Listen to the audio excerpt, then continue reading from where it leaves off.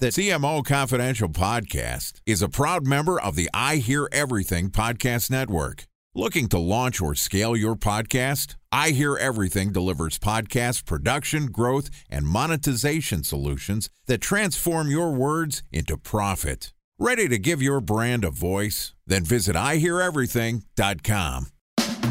Welcome to CMO Confidential, the podcast that takes you inside the drama, decisions, and choices that go with being the head of marketing.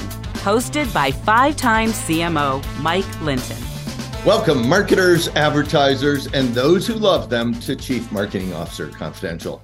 CMO Confidential is a program that takes you inside the drama, the decisions, and the politics that go with being the head of marketing at any company in what is one of the most scrutinized jobs in the executive suite.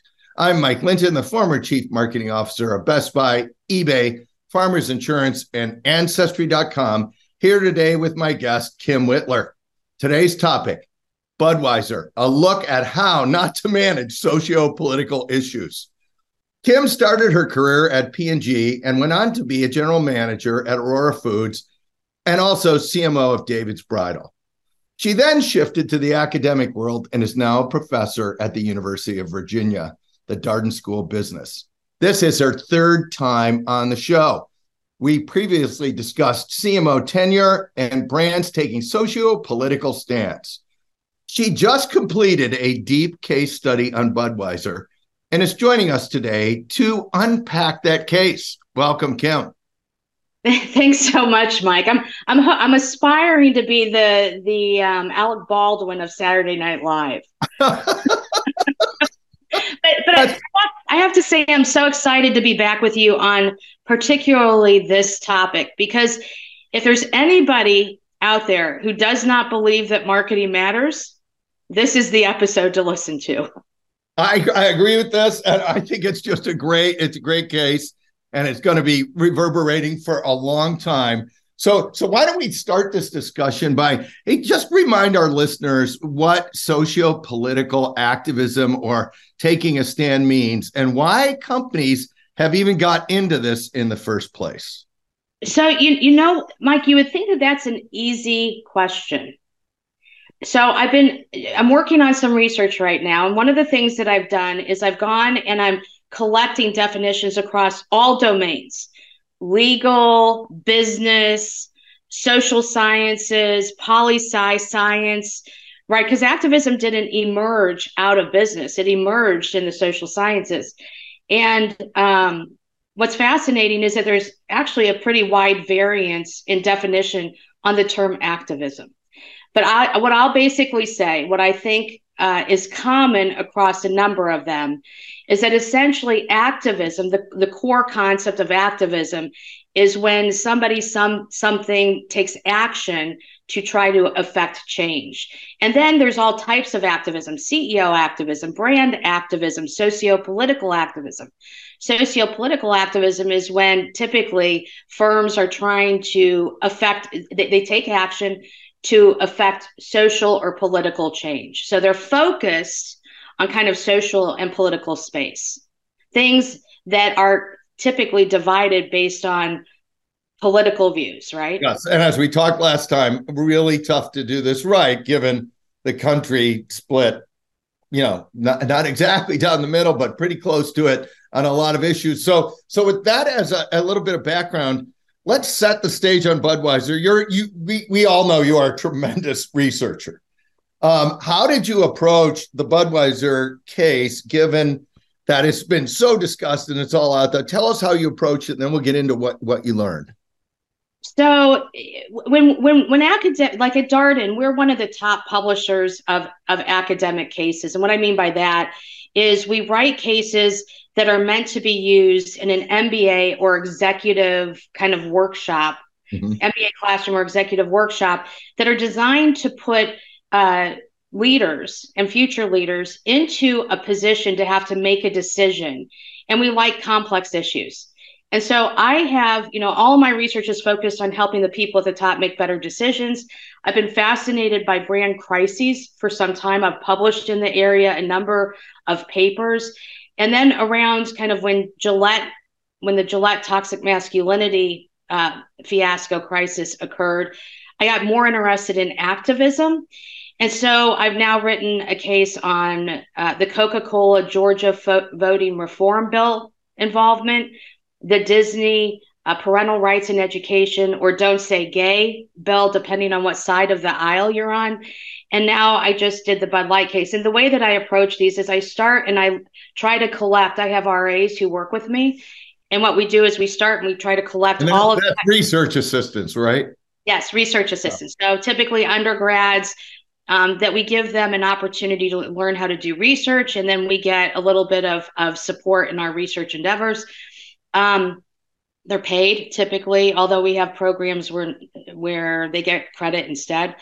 And basically you go through and you collect all of the information in a chronological sense, and then we try to lay it out. And the goal of the case is to try to show the complexity of the issue. All right. So when you write it, my goal is that somebody who's liberal and conservative, either side, does not believe that it's a partisan case. And so the way you write this has to be, it's very carefully scripted, written. For example, in this case, not only do I show a lot of data, but I'm trying to show, how liberal consumers might have felt about this, how conservative consumers might have felt about it, because young people tend to see some of these issues as black and white, very simple. And it's because they're looking at it through their own lens. Well, of course you should stand up for LGBTQ rights, or of course you shouldn't stand up because it's not a good fit for the target. There's all sorts of arguments.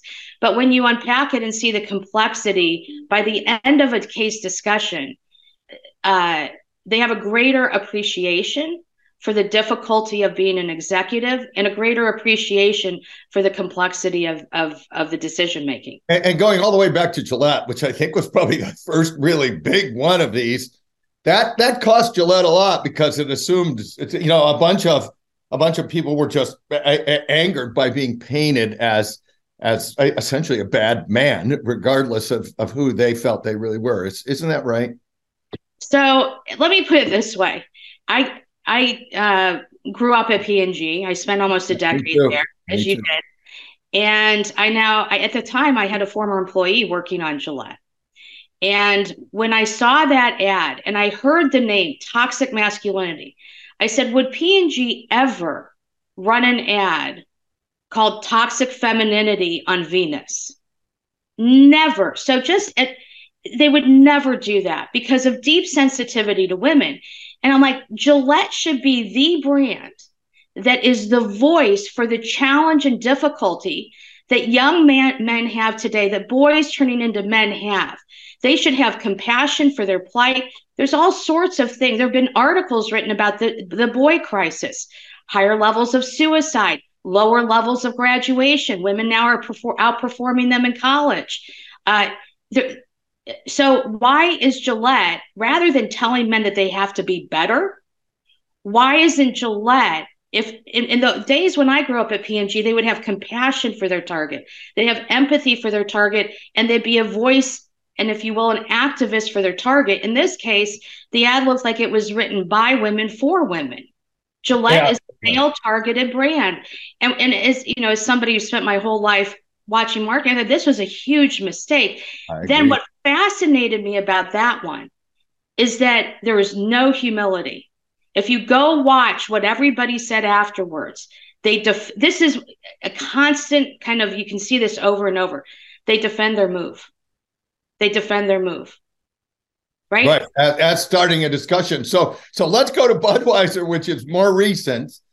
What did deconstruct kind of the setup and also how does a tiny piece of a ginormous marketing plan?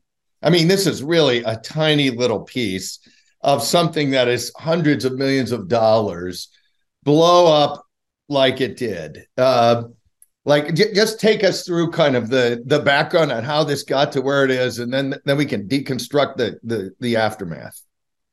So You're absolutely right. Let me start by saying, when you look at all of these crises, whether it's Nike and Colin Kaepernick, or it's Gillette and toxic masculinity, or it's Coke and Georgia voting reform bill, Disney and the parental rights and education bill, or this one, there's right now, there's kind of a couple different types. One is when CEOs take a position for their company. That would be the Coke situation. That would be the Disney situation. There's another type of crisis that happens, and that's when marketers do something specifically. It's a marketing program.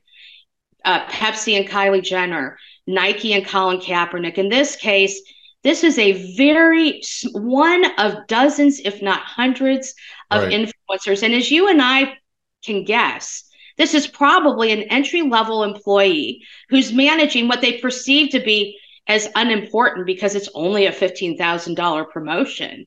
I mean, so it's most likely a somewhat junior level employee who's managing this influencer program.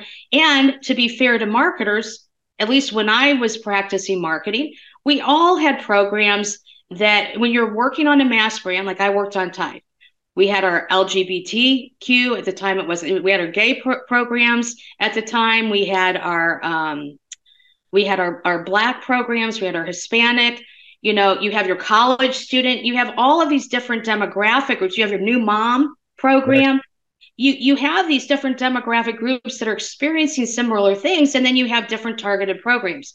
So what they did was not abnormal. We could hypothesize as to kind of why this one maybe blew up. But essentially, it was a very small program. They launched it on April 1st. Dylan Mulvaney posted a video on her Instagram account to promote this Bud Light contest. Yeah, how many cans can you carry or something? Yeah. And so then immediately what starts happening is that it gets picked up in social media. Kid Rock, there's a video that Kid Rock had of shooting the cans. They were deeply offended by this. And then other conservative voices, in particular politicians, kind of piled on, if you will. Then what happened was that Alyssa and her boss, Daniel Blake, Alyssa was the VP of marketing. Yeah. Alyssa Heinerscheid. I don't know if I'm pronouncing her name right. And then Daniel Blake were placed on leave. In part, what was happening after kind of the first tranche of pain, which was the awareness of this campaign that blew up in social media and on conservative news shows. Then there was, I think, the thing that potentially even could possibly have been worse. And that was the video of Alyssa. She had done a podcast the prior month. And in that podcast, she talked about how the brand had become very fratty. It had out of touch humor. It was very condescending. And if you were a fan of the brand that did "What's Up," if you're a fan of that brand, right, all of a sudden you could be deeply offended that the person running the brand is looking down at potentially you. She was saying that the brand was outdated. It was getting too old. They needed to move younger, et cetera, et cetera. And that podcast hit the airwaves of conservative news. So they went back. So the conservative news went back and picked it up and put it out. So people dug it up. It probably wasn't that hard to find, but they dug it up. And then this thing, it's like gasoline on the original fire. So this is a tiny little piece of kindling that has by now. And then this thing hits the news channels, and then it just goes crazy. It goes crazy. Well, and you have to remember, it's not just that. Then it's, who is this Alyssa? Well, yeah. Alyssa is a Harvard-educated, Wharton-educated, New York living woman. In the podcast, I was talking to an individual who manages a lot of the syndicated data for the beer industry, and he lives in the Midwest. And he said, old Budweiser, you would never see a company representative, never, without Bud in the background, a Bud hat on, a Bud logo on, something. She's sitting there, no logo, Harvard educated, Wharton educated, New York. So she's in New York. She's not in St. Louis or Yeah. No, and part of the claims by people who knew how the brand was built believe that moving the marketers to New York was problematic because I did not know this. All the marketers for Bud are in New York. They moved the headquarters, or the U.S. headquarters to New York. So what happens then, as you and I know, look, I've lived in 11 states, and the coast. Oftentimes, you have this coastal elite that looks down on people in flyover country, right? Well, this brand is a flyover country. I mean, it's a U.S. brand, and the flyover country is a big part of the U.S. And so that clip makes her look completely out of touch at best, and at worst, condescending, disrespectful of her target. And I think that was gasoline on the fire, because if you hear that, if you love a brand and you hear the people making money off of your loyalty talking about you in that way, so you now have the socio-political issue. And then you have this. You didn't even try to start it. I mean, you didn't really try to start this issue. This wasn't even a socio-political thing. This was just marketers trying to reach a specific target market, and then a bunch of stuff getting strung together by circumstance. And now Budweiser is going to try and put out this fire, right? Yes. So what they try to do, the CEO attempts to make kind of a neutral statement that they just want beer to be part of to be part of fun. And so they kind of, rather than, they don't defend it and they don't apologize. And so again, it kind of falls on deaf ears. And what starts happening at this point is that Dylan, the influencer. Yeah, the influencer. She's transgender, Dylan Mulvaney, and her followers now are offended. And they're offended because there's no defense of their community. So you are willing to do a program and take advantage and leverage our community to try to buy sales. And then when you're faced with this controversy, you don't defend us? Yeah, you leave us. I mean, plus, you sent it to me. I didn't ask for it. And so not only, so by now, everyone now on every side is not happy about anything. And then what happens? So, then what happens are business results, right? Yeah. So now let me go back, and I want to talk about something that I think is very important in this occasion. This didn't happen with Disney. It didn't happen with Coke. The media can be very misleading. All right. There's a recent study done by Hassel, Holbein, and Miles in 2020, and they asked what percentage of or let me ask you, what percentage of journalists do you think are conservative versus liberal? I don't know. 33. 78% are liberal, 22% are conservative. And so you already then have kind of a skewed point of view in the media. What's fascinating to me, because I'm looking at the academic literature, there are a number of papers that have come out looking at different stakeholders, employees, consumers, investors, and all the research most of the research is now generally starting to suggest that there's a negative asymmetric effect, that the people who are angered, who the side that you don't choose, those people change their behavior a lot to the downside. The people that you support don't change their behavior much at all. Because they expect you to do it anyway. So it's not an amplifier to behavior. It's just the same chit it's an ante to play. So exactly. Now, what's important is that there is a one paper. So the media don't pick up on any of that news. Like, oh my gosh, Bud Light has done this. There's all this research that says that there could be a negative asymmetric effect. We don't know how long it will endure, but this could be bad for Budweiser or AB InBev and Bud Light. There's one piece of research where they looked at two brands, Spotify and Goya, and all of the top media picks up on this research. And that research suggests that this is very short-lived.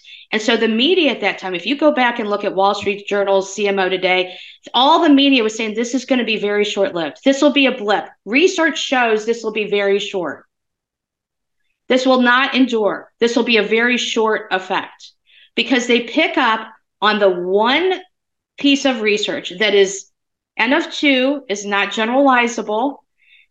Those are anecdotes, and I could talk to you if we had an hour. I'd explain why I think Goya and Spotify are different from a lot of the other types of crises that we're seeing. We can do a whole show on that. But if they went back and they looked at Gillette, they would see Gillette paid a lot for that. $7 billion write-down the next year. Now, there are other issues going on with Gillette. It's hard to disentangle this. But with Bud Light, we're getting some very clear data on what happened. So the reason I bring that up is that there's this, the media, I think, is influencing how CEOs see this issue. They have to take a stand. They must stand up. And then you get the media telling you, oh, this is going to be short-lived. So what you want to then do, if that's what you're hearing, just kind of die down, let it blow over. This thing will blow over. Go in the bunker and then come out in a couple of weeks and it'll all be good. But in this case, it wasn't, right? It was not. Well, one of the things that's really interesting that I would love to go back and look at is they went back to very traditional kind of Budweiser type. I have Clydesdales running around through the snow and stuff. Well, it's almost patronizing, and it's as if consumers can't see through what you're doing. Again, what's happening is rather than standing up for a principle or a belief, it's like they're reacting to everything, and there's no core principle. There's no core belief in what the CEO is saying. They're just trying to get through it. And all of that, I think, is part of the problem. So if you want to talk about what's happened, the business so far, so the belief out there was that this was going to be short-lived. After a couple of weeks, the business will pop back up. So far, Q3 results just came out. And U.S. revenue and EBITDA declined by about 14% and 29%. 14%. Wow. This is Q3. This is 2 quarters. Remember, this started at the beginning of Q2, April 1. So you have April, May, June, July, August, September. And by the way, it doesn't look like it's dying down. If you look at volume, the 4 weeks ending October 7th, it was down 30% year over year, according to NIC data and IQ data. So now, if you look at this on an annualized basis, that's almost $1 billion of revenue loss. On an annualized basis, that's about $2 billion on a base of roughly $15 billion. But what's worse about this is the EBITDA. I want to talk about the ecosystem of pain here. So I just happened to be teaching in an exec ed program. One of the executives from the largest distributor of AB InBev, and it's fascinating. AB InBev generally requires that the distributors are exclusive to them, meaning that all of the distributors across the country are deeply impacted. Like captured, yes. They're captured. And so if AB InBev's, they have all these other global businesses to offset the U.S. business. That distributor does not. They do not. And you have distributors that are down 40%. Wow. So this is a very tragic situation. This is not like that research and many in the media. Go back and look at the media articles. This will be fleeting. Weather the storm. This is not fleeting, and it has far-reaching consequences. So let's go. So again, I want to look at and it's a nice parallel with the Gillette thing, which is I try and do this marketing thing, especially this one. This is a little tiny marketing cog in a giant marketing machine that blows up and smashes into the financial statements like a truck. What lessons can people listening to this show take from this?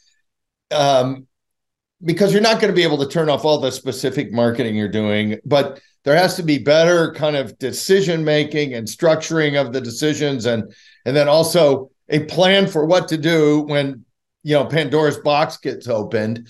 What are your recommendations for folks on this? So the first thing is before the crisis. So let's talk about before and then after the crisis, right? Before the crisis, this is all knowable. Test it.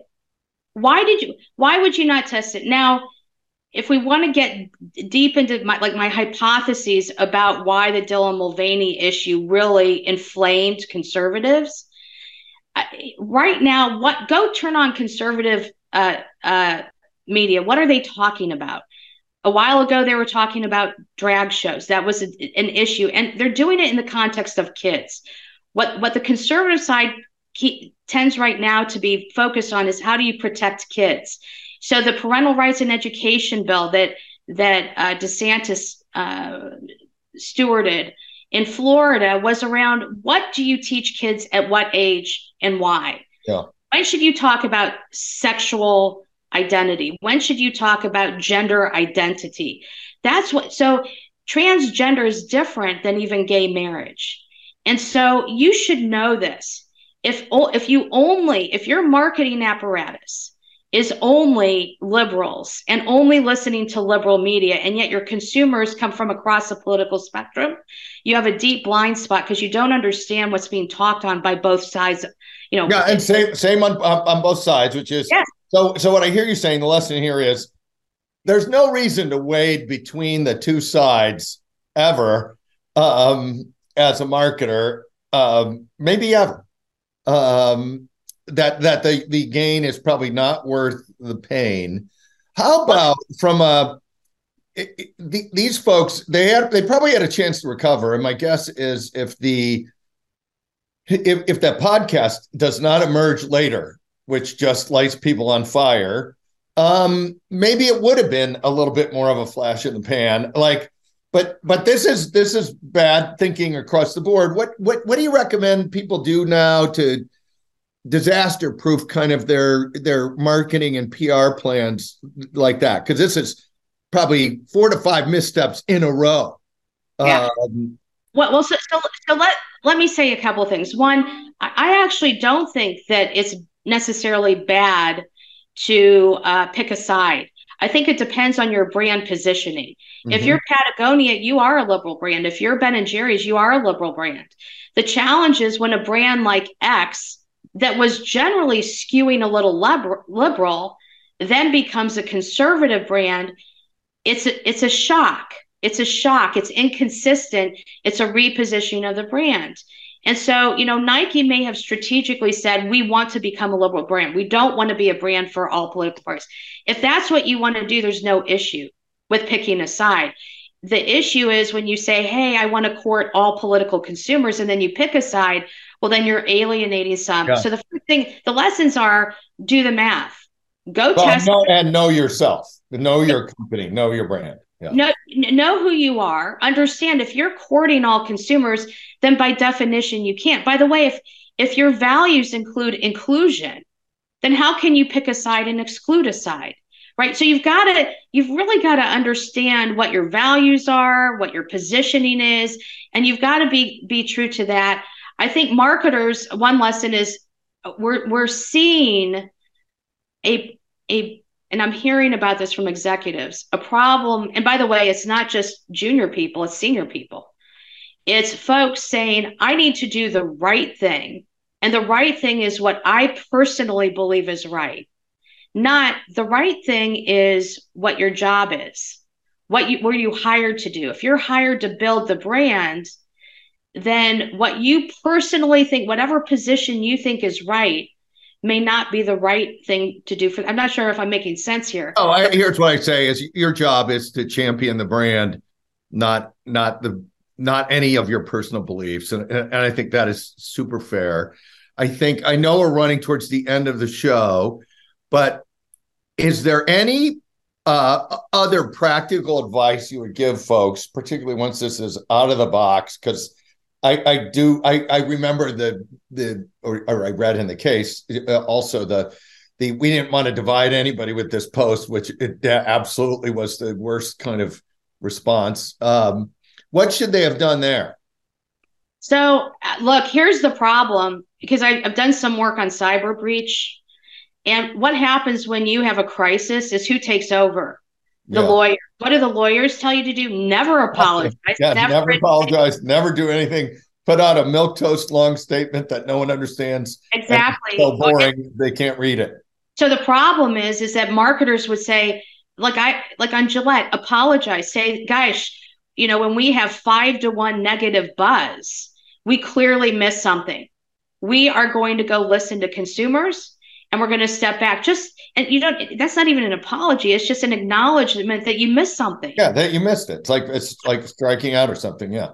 Right. And so then one thing I would say is, there's the public facing management, but boy, the internal apparatus should be deeply, deeply assessing what went wrong. How did we get here? And one of the issues is that internally, you need to make sure that you have kind of a decision-making process that protects the brand, has appropriate guardrails, et cetera. But there's a couple things that I also wanted to say. Even before, skip the crisis. I think today, advice that I would give people is you need to set expectations with current and new marketers, right? So you need to have a game plan. Don't wait for the crisis. You want to sit down and figure out what your principles are and think through, use some of these cases. If what happened to Disney happened to us, how would we manage it? If what happened to Bud Light happened to us, how would we manage it? Think about it now. Don't wait for the crisis to come about. But when you're hiring employees, one of the things I like is Netflix. Netflix had a brouhaha.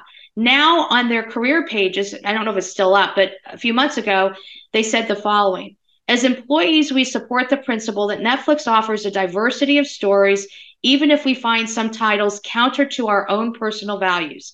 Depending on your role, you may need to work on titles you perceive to be harmful.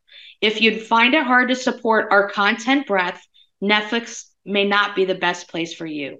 Set expectations with employees so that employees are advocating and, quote, doing the right thing for the company. So I think that is a great way to end the show. I see more shows in our future, by the way, Kim. Because I know you also have a book on student athletes, and there's a lot going on right now in marketing and branding, particularly at the college level. So thank you, Kim, for joining the show, and thanks to everyone for listening to CMO Confidential. Look for our other shows on Spotify, Apple, and YouTube, which include What Your Agency Really Wants to Tell You But Won't, Parts 1, 2, and 3. A top executive search perspective on marketing, sales, and communications. A content streamer's view of media and B2B marketing. A report from the front lines. Hey, all you marketers, stay safe out there. This is Mike Linton signing off for CMO Confidential. Today's episode of CMO Confidential is brought to you by CMOcoaches.com. Are you a current or aspiring chief marketing officer looking to take your career to the next level? You should work with a CMO coach. CMO coaches are former CMOs who are nationally certified coaches. So whether you want to improve your leadership skills, develop your team, or drive better business results, we have the experience and expertise to help you succeed. To learn more, visit us at CMOcoaches.com.